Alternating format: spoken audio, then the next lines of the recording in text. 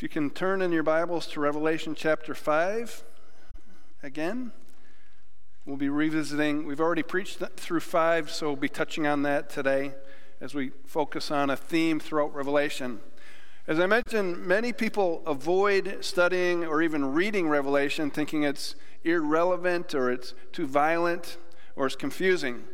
And I'm going to address, at the beginning of this sermon, I'm going to address these 3 objections and then share with you why I believe it is important. Revelation is not relevant, people say, nor is it relevant, but it's not relevant. Revelation is not to be read like a crystal ball, focusing on the end times events. Many people see after Revelation 4 that deals only with the last 7 years of existence on earth during the Great Tribulation and then the Millennial Kingdom. And so who in the world would be that interested in that unless we feel like it's right around the corner? But even then, when it happens, it happens, I'm pan-millennialist. It'll all pan out in the end. I don't really care. Much less the early church. Before all of the signs and the fulfillments of all these prophecies were to come into fruition, why would they be interested in something that could happen hundreds of years in the future? It's like asking you, would you please pray for my brothers and sisters in Christ who will be facing very difficult times in the year 4000? Would you do that? We're not thinking of people who live hundreds of years from now. Was this relevant or not? It was relevant. Revelation applied every bit as much to the first 7 churches that we read about in chapters 2 and 3 than it does to us. And as it does to every church and every believer between then and now and in the future, Revelation applies to us. The time is near, we're told in Revelation 1:3. In the first chapter, blessed is the one who reads aloud the words of this prophecy, and blessed are those who hear it and take to heart what is written in it, because the time is near. The early churches believed the time was near, and in fact it was near. Many of the prophecies were fulfilled in their lifetime. When Jerusalem was attacked and the walls of Jerusalem and the temple was destroyed in AD 70. So much of Revelation was very applicable to them at that time. It was relevant, and it's relevant to us as well. Second objection, Revelation is too confusing to read. Man, blessed is the one who reads aloud the words of this prophecy, and blessed are those who hear it and take to heart what is written in it. The reader in the early New Testament times would have read to the hearers, because people didn't own copies of God's word or scrolls. Secondly, many people couldn't have read. They couldn't read in those days. And so the speaker would speak the words, read through the scroll in Revelation, and those who would hear the entire book, all the chapters, if there were chapters back then, all in one sitting, and they just stood there and listened to it. Was it confusing to them? No, I believe they understood much of what Revelation was speaking of. They understood the symbolism because they understood apocalyptic literature. The genre between 200 BC and 200 AD was very familiar to them. They would have understood what the symbols meant in those days. They wouldn't have attempted to dissect every symbol and each phrase any more than when we go to a museum and look at this picture by Picasso, we'd say, okay, the animal up there and the top there, that animal, what animal is it? And I wonder what his name was and how old he was or she, and I wonder who owned, and the person on the far right, I wonder what the age of that person was and what family they belonged to and what ethnicity or what nationality. We wouldn't dissect a Picasso painting that expressed World War II fatalities. We wouldn't. We'd stand in the museum, we'd stare at it, we'd take it all in and allow it to speak to our emotions in the guttural depths of our souls, because that's what art does. And that's what Revelation did for the original hearers. It was like listening to a symphony. And then they took it all in and they were moved and they were, oh man, the symbolism just communicates to me. Oh man, I understand this. They wouldn't have taken 2 or 3 measures from a symphony, taken it home and dissected it and thought, well, you know, this symphony is going to be a masterpiece because of these 3 measures. Or conversely, they wouldn't say this symphony, this orchestral piece is going to bomb because these 3 measures are a disaster. I can't believe. No, you take in the whole movement. And that's what they would have done back then. They understood how to read Revelation rather than put it through a literal analysis or literary analysis. The early churches would have understood the meaning of the apocalyptic literature. These symbols that they understood would have been subversive to the established powers of Rome, the Roman Empire that would have been over them. Unbelievers would not have understood the symbolism behind this, but it was for believers. Believers understood. We need to study Revelation like we study the rest of Scripture. We need to ask, what did it say to the original hearers? What did it mean to them? And then finally, what does it mean to us?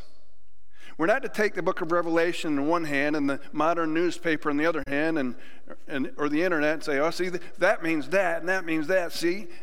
No, we need to understand what it meant to the original hearers in order to understand what it means to us today and how to apply it today. We do this with the rest of Scripture. So Revelation would have been relevant and understandable to the original recipients during the threat of persecution in order to encourage them, in order to strengthen them, in order to comfort them so that they could persevere through the difficulties. But also it would have been relevant to every believer from every age. Again, it's not just a crystal ball. And if we look at Revelation this way, a future, the last 7 years, then we'll have missed the point of why it was given to us. And then the third objection, Revelation is too violent. Yuck, I don't want to read violence like this. I want to focus on the grace of God in the New Testament. Revelation seems inconsistent to what we know about Jesus, who is God's perfect representation on earth of the living God. Jesus, God incarnate. This doesn't seem consistent. At the end of time, Jesus is going to unleash all of his wrath against all these unrepentant pagans. Didn't Jesus, while he was on earth, live a life of nonviolence and teach us to do the same? In the Sermon on the Mount, Jesus taught, "Blessed are the poor in spirit. Blessed, for theirs is the kingdom of heaven. Blessed are those who mourn. Blessed are the meek. They will inherit the earth. Blessed are the merciful. They will be shown mercy. Blessed are the peacemakers. They'll be known as children of God. Blessed are those who are persecuted and falsely say all kinds of evil against you because of me. Rejoice and be glad, because great is your reward in heaven. For in the same way they persecuted the prophets who were before you, they'll persecute you. Rejoice and be glad, because great is a reward in heaven." And then the Sermon on the Mount, Matthew 6 and 7, goes on to say, furthermore, you're to love your enemy, Jesus said. You're to turn the other cheek. You're to give your coat, if you have an extra one, to one who's demanding it from you. You're to walk the extra mile. You're to pray for your persecutors. You're to forgive those who sin against you, not just 7 times, but 70 times 7. You're to not judge those with whom you disagree. You're to walk the narrow road. You're not to live by the sword, because if you live by the sword, you'll die by the sword. So do not retaliate. Do not seek revenge, but bless those who persecute. And so that's the way of Jesus, right? Oh, no, yeah, okay, but Jesus, at the end of time, we'll see a different picture of Jesus. We'll see Jesus, the commander. We'll see Jesus breaking bad. We'll see Jesus who is seeking revenge to slaughter all of his enemies. And we'll go, yes, Jesus, yes, do it, man. Give me a sword. Let me join you. This will be awesome. Ha ha. And that's how many people read Revelation. on Judgment Day, you pagans got what's coming to you. But that would not be accurate. We see a picture of Jesus on the white horse here, and okay, I'm coming to get you. You better watch out. It's like Sylvester Stallone and whoever he was coming to get you. Why is why is Jesus so violent in Revelation? Well, the Battle of Armageddon and Judgment Day and all the horses of the apocalypse and all the trumpets and all the vials and all the seals as they're opened. It becomes more and more violent. Well, we're told that God never changes. And Jesus is the perfect representation of God in the exact image. And God is the same yesterday, today, and forever as is Jesus. So why the change in Revelation? I think as we read Revelation, it's sort of like a Rorschach test here. Whatever you see in a picture like this will reveal what's on the inside. However you read Revelation will determine your theology of how you view God and how you view Jesus. And then we read in Revelation 5 that Jesus remained consistent in his life and in his death. Some people like Pastor Greg Boyd, who's one of my favorites, when he reads Revelation, he says, this is not a violent book, but rather it's the exact opposite. And in order to unlock the clues of the rest of Revelation, if you will, you have to turn to Revelation 5. It's the central interpretive text that'll pave the way for the rest of Revelation. First and foremost, Revelation comes from the Greek word, what? Apocalypse. And when we go to movies that have apocalypse on them, they're going to be disastrous and chaos and warfare.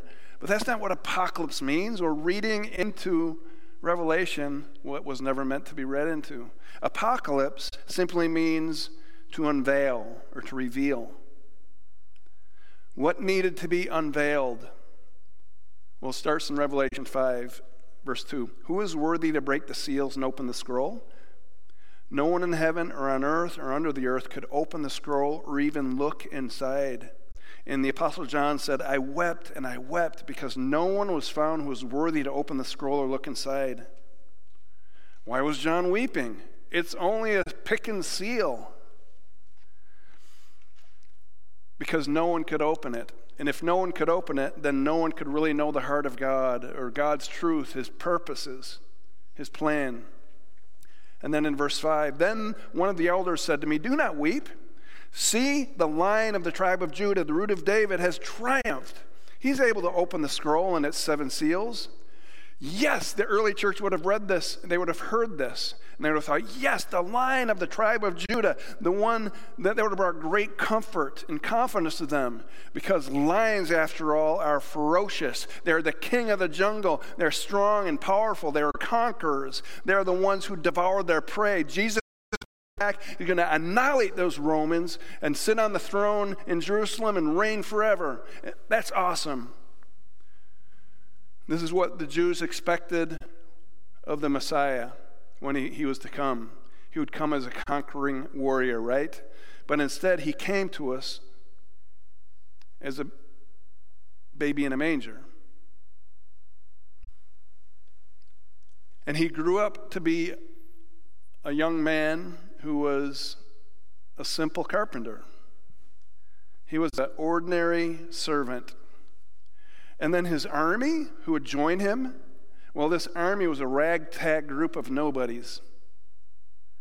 He came not as a lion, but he came as immediately, John looked again, and in verse 6 we read, then I saw a lamb looking as if it had been slain, standing at the center of the throne, encircled by 4 living creatures and the elders. The lamb had 7 horns, 7 eyes, 7 spirits of God sent out onto all the earth. And this was not just a lamb. The word used here is a baby lamb, helpless baby lamb. Furthermore, it was a lamb that had been slain. It was bloodied. Yet this lamb was standing victorious in the center of the universe. at the center of God's throne. He had 7 eyes and 7 horns, depicting complete and perfect authority, power, and wisdom. And we're told that the living creatures in heaven, these creatures worshiped him day and night. And then we're told that the 24 elders worshiped him. 24, as you recall a few weeks ago, 12 plus 12 is 24. 12 of the Old Testament tribes of Israel, 12 apostles. Put them together, you have 24 representing people from Christians from all throughout the generations, throughout the ages. Chapter 5, verse 7, he went and took the scroll from the right hand of him who sat on the throne. And when he had taken it, the 4 living creatures and 24 elders fell down before the Lamb. Each one had a harp, and they were holding golden bowls full of incense, which were the prayers of God's people. And then we're told that tens of thousands of angels worshiped him. In verse 11, the angels worship, saying, "Worthy is the Lamb who was slain to receive power and wealth and wisdom, strength, honor, glory, and praise." This is the mystery of the seal that was opened. This is what was revealed to John and to us through Revelation. The mystery is he is a bloodied lamb, which stands for his victory. This is how he attained victory, through his self-sacrifice. In verse 9, and they sang a new song saying, "You are worthy to take the scroll and open its seals, because you were slain, and with your power you purchased for God persons from every tribe and language and people and nation." This was the unexpected mystery, the reversal from a lion, from a ferocious lion that was going to conquer all of Rome with his might and power and the sword, and yeah, from the lion. He said, no, that's not how you're to think of him. You're to think of him as the lamb that sacrificed himself. This is how he attained victory. All his victory hinged around his death on the cross. That's where he was slain, Calvary. And this is the theme of the book of Revelation, Calvary. His death is a theme throughout the New Testament. It's consistent. Colossians 2. How did he attain power? And having disarmed the powers and authorities, he, Jesus, made a public spectacle of them, these unseen spiritual demonic forces. He made a public spectacle of them, triumphing over them, not by the sword, but by the cross. Jesus did not have to lift a finger to defeat Satan. The cross is a very strange way to defeat an enemy and attain victory. How was Satan then defeated at the cross? Through the death of Jesus, his self-sacrifice. Hebrews 2 tells us, through death, he, Jesus, destroyed the one who has the power of death, that is, the devil. Satan was undone by his own demise, his own evil. You see, when Christ was on the cross, Satan thought he put him up there and he's going to unleash all of his wrath and all of his hatred and all of his vengeance upon him and all evil upon him. And that's what he did. But he killed an innocent man, first of all. And so all of that evil boomeranged back upon Jesus, or upon Satan, and it destroyed him. It stripped him of all of his power and authority that he had had since Adam and Eve gave it to him. His only authority then is the lie that he tries to dispel and communicate to us, that he's still in control. No, he's not in control. He was defeated at the cross. The only power he has over us, Satan, is the lie. And if we believe that and live in fear, then we'll walk in defeat. Hebrews 2:14, through death he destroyed the one who has the power of death. That is the devil. So again, Jesus didn't wield all of his power and might by way of the sword or by all the powers of Babylon or Rome or all of the manipulation and control, but he defeated the enemy by his self-sacrifice, cross of Calvary. And here's the application point for us. That's how we defeat evil in our lives as well. We follow the Lamb of God. We win even when it feels like we're losing. When it feels like everything is against us and Christians are in their minority, when we follow the way of the Lamb, we win. Jackie Robinson was the first African American who was drafted into the major leagues by Branch Rickey, a Christian man. And in conversation, when Branch Rickey said, Jackie, you can't show retaliation, you can't react in emotion, you can't respond to hate with hate. Jackie Robinson said, do you want a player who doesn't have the guts to fight back? To which Branch Rickey responded, no, I want a player who's got the guts not to fight back. That's the way of the Lamb. Jesus in his Beatitudes said, hey, blessed are the poor in spirit, for theirs is the kingdom of God. What a reversal. Blessed are the meek, for they will inherit the earth, new heaven and new earth. Blessed are those who are persecuted. Rejoice and be glad, for great is your reward in heaven. The early churches were no match to the monstrous Roman Empire that was ruling over them in those days. Those tiny little 7 churches and all the believers, they would have cowered in fear. Yet they walked in victory by way of the cross, by living the life of self-sacrifice. Paul said it this way, I have been crucified with Christ. Therefore, I no longer live, but Christ lives in me. Jesus said, whoever wants to be my disciple must deny themselves, take up their cross, and follow me. The way of the cross. How does that work?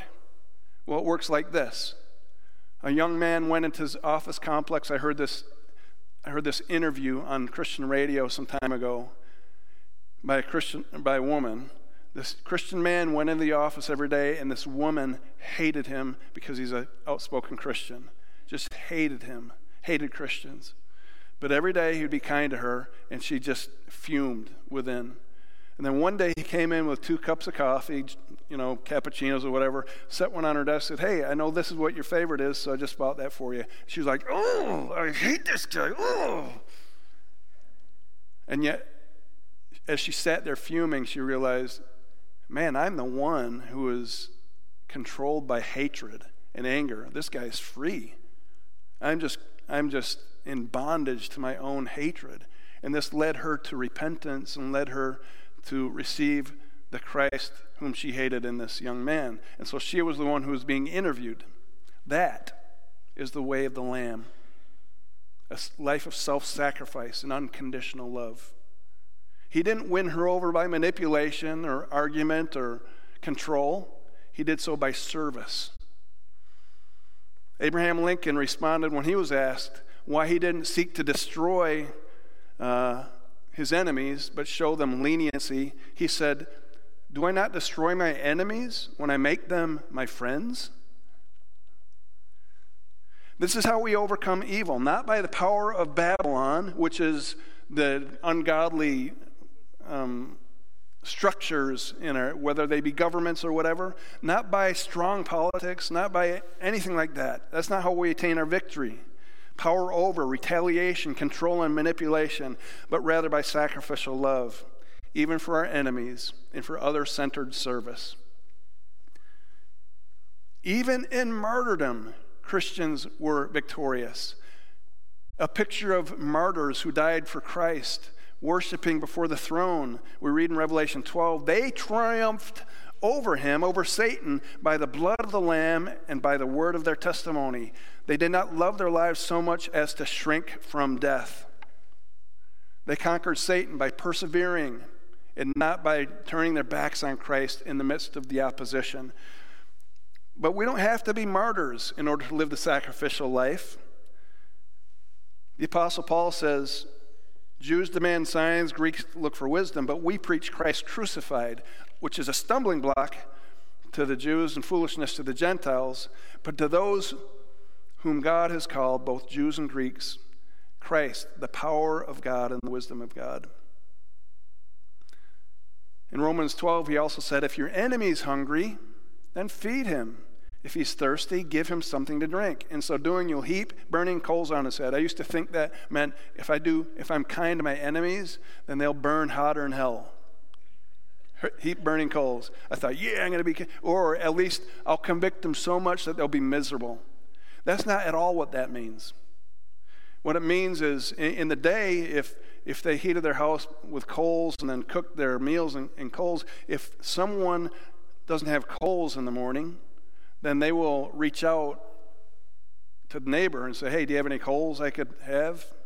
And then if he's your enemy, you'd say, okay, I could spare one. No, Jesus said heap burning coals on their head. They'd put coals on their head when there are a bunch of them and carry them back home, and they would heat up their home, they'd heat up their meal. And so it said, be extravagant with your enemy. That is the way of the Lamb. Heap these coals of gifts, of kindness, even on your enemy's head.